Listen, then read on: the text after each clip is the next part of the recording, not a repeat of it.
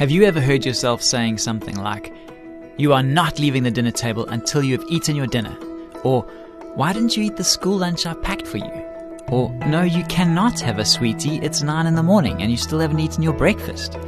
I'm sure many parents can relate to at least one of these scenarios, and even more so if your child happens to be a particularly picky eater.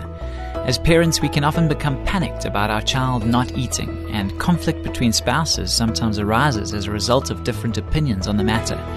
We want to speak a little more into this topic on the next Family Matters, so do stick with us. Hi, I'm Graham Schnell for Family Matters, where we offer practical advice from Focus on the Family. We received a great question that I'm sure has been in the minds of so many parents at one time or another. It's from a mom who asks, how can we get our finicky 4-year-old to eat what we put in front of her? Her highly selective eating habits are driving us up the wall. We never allow between meal snacks, yet dinner time has become a major pain. I see this refusal to eat as disobedience, but my spouse is afraid that making an issue of it will lead to eating disorders down the road. What should we do? The most important issue facing you right now is the need to achieve some kind of solidarity with your spouse. If you're going to be effective parents, the two of you need to get on the same page. Before doing anything else, find a time and a place where you can get alone and talk about this problem in a rational adult way. Whatever it takes, work your way through to the point where you can agree about the best way to deal with it. As part of that discussion, let your spouse know that there's one point on which you can both rest easy. Responding to your child's mealtime willfulness with appropriate consequences will not cause an eating disorder later in life.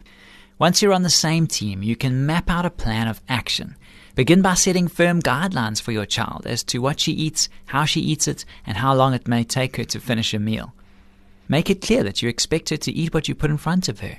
There's nothing wrong with giving her a choice between two equally nutritious options. For example, you can let her select either broccoli or beans as the vegetable for her dinner, but don't allow her to pick between beans and crackers. Most importantly, don't turn meals into power struggles.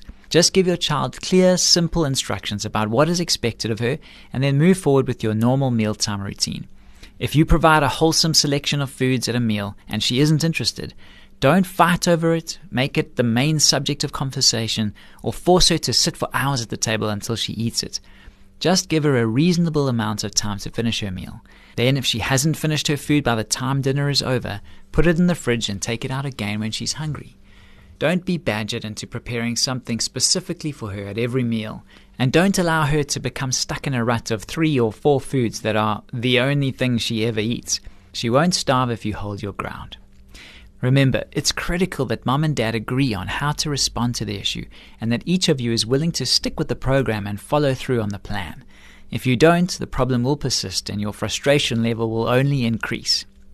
Now, we invite you to log on to Focus on the Family's website at safamily.co.za and browse our resources and articles which cover a host of topics, including parenting and the common challenges that moms and dads face.